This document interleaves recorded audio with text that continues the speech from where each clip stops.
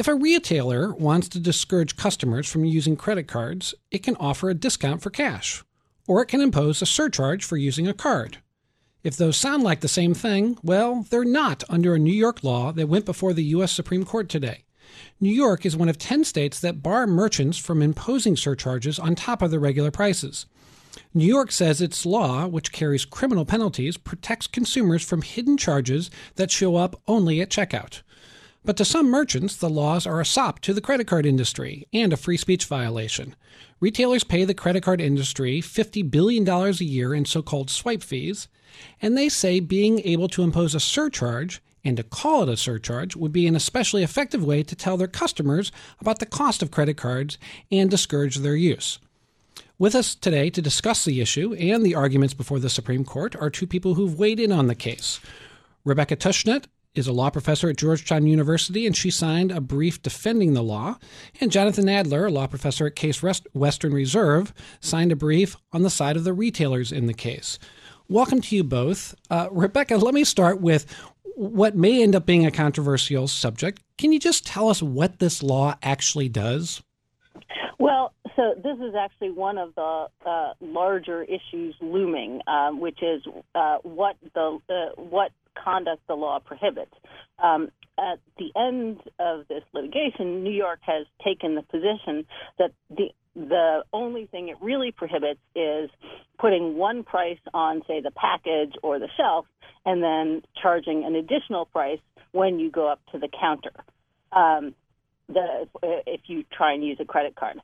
However, there have been different interpretations in the past. Sometimes New York has tried to say that it prohibits listing two prices, but saying that one is a credit card surcharge. So, Jonathan, if the law says you can't impose a surcharge, how is that a violation of First Amendment rights? Well, the violation of First Amendment rights is not limiting the way retailers charge consumers or the prices they charge. What raises First Amendment implications is making conduct criminal based on how it's described. And that's the way that New York has actually enforced this law and imposed it on retailers.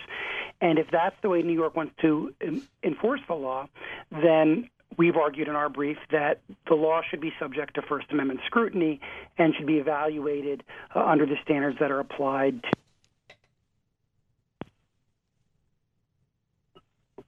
I believe we lost that line. So, Greg, next question for Rebecca. Okay. Well, Rebecca, let me ask you, do you agree with Jonathan that there is a speech component to this law, or is it purely regulation of conduct, which of course a state has more latitude to do? Right. So it may depend on exactly how you describe what the law is trying to do. So I think probably the best way to understand the general class of laws here is kind of a consumer protection measure. And as a consumer protection measure, it does have some relationship to speech. But the idea is to prevent people from getting surprised by an extra charge at the register, maybe when they don't have enough cash on them to avoid the charge. And in that case, it's a perfectly fine regulation of how you tell people what the price is. Setting the price, of course, is just conduct, and then depending on how you frame the law, it may just be a regulation about how you set the price. So there are a lot of situations where it's important for a regulator to know what the price of a good is, and the act of setting a price is not speech. It's economic conduct. Greg, you were at the hearings today, and from your article, it seemed as if some of the justices were confused about the law. They were confused about the law. There was a lot of back and forth. Some of the justices, including Elena Kagan and Sonia Sotomayor, started off by saying, I look at this law and there's nothing in here about speech. It is just conduct of the type that Rebecca was discussing. Later on, they sort of use that. Some justices use that against the state. Justice Kennedy, for example, said, well, maybe the issue here is that this law is too vague, which is another reason that a law could be declared unconstitutional. I left the argument, especially with an 8-justice court, where you have to get 5 out of the 8 to get a ruling that applies across the country. I left the argument very much unclear how the court was going to come out in this case. So, Rebecca, does it really matter what you call it? If you go up to a register and it says discount for cash, doesn't that hit the consumer, equally as if they say, well, surcharge for credit cards? What's the difference? So it depends. If there was one price on the sticker, when you picked it up, if you get up to the register and they say, hey, actually, we'll give you a 3% discount if you pay with cash, that's a happy surprise. It doesn't really implicate any consumer protection questions. It doesn't fool you into acting in a way that would be against your interest. If there's one price on the package and you go up to the register and pull out your credit card and they say, oh, actually, it's going to be 3% more than that, that raises false advertising concerns. You've been sort of baited into thinking you're going to get one thing, and at the counter they switch to a different higher price. So they are, in some sense, identical in terms of the ultimate price if you set them right, but they offer different opportunities for surprise and potentially harm. The other thing, and this is a controversial part of the case, is that a lot of people think that people react differently when you describe something as a discount versus as a surcharge. People really hate surcharges, and so it may affect their behavior more if you describe the thing as a surcharge. I'm a little skeptical of this, at least in the way that New York now says its law will operate, because New York says as long as you show them the two prices, you can describe it as anything you want. You can call it a cabbage, as long as before they get up to the register, they know that there'll be a difference based on whether or not they use a credit card or cash.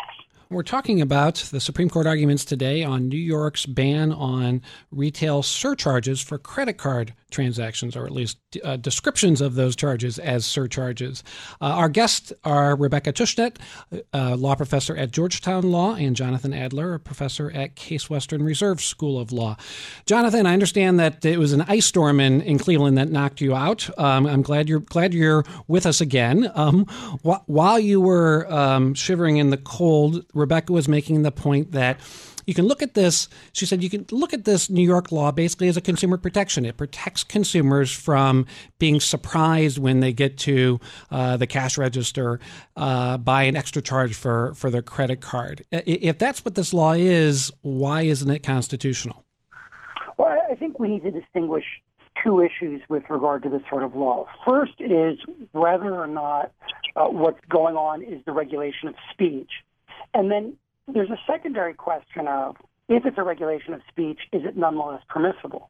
So there are all sorts of laws governing disclosure, laws designed to prevent fraud or to prevent consumers from being deceived or misled, that regulate speech that are nonetheless permissible.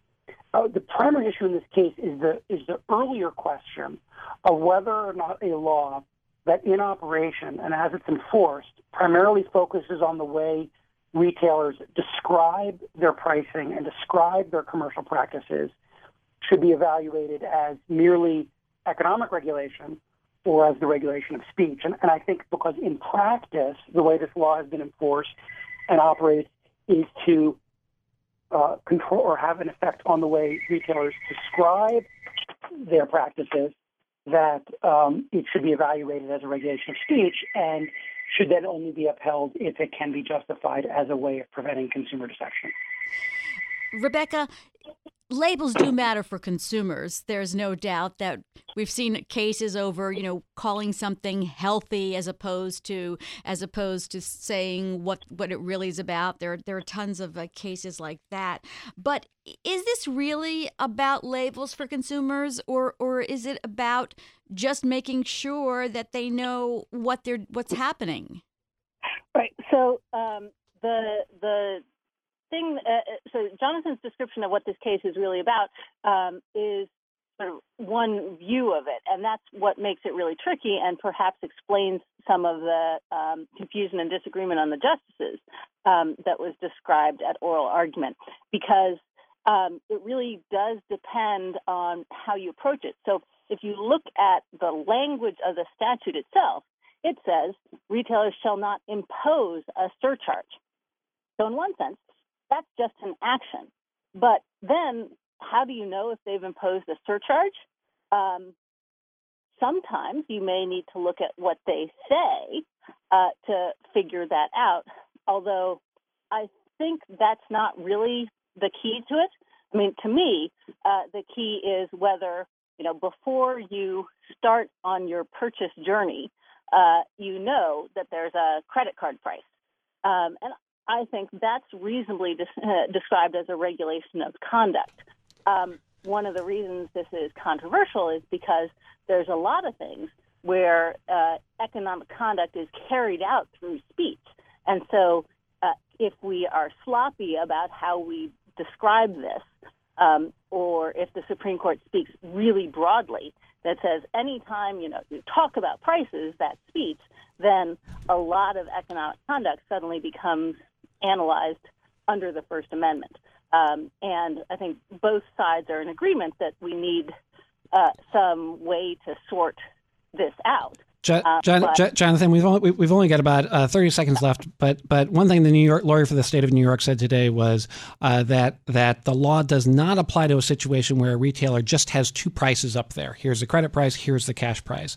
Does that help matters from your standpoint?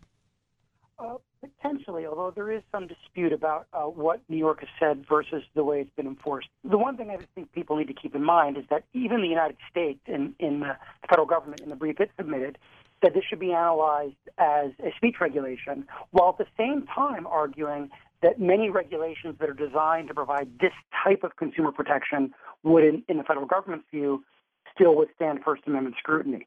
So the First Amendment question and what type of regulation is allowed question are distinct questions. I want to thank our guests, Jonathan Adler of Case Western Reserve School of Law and Rebecca Tushnet of Georgetown Law.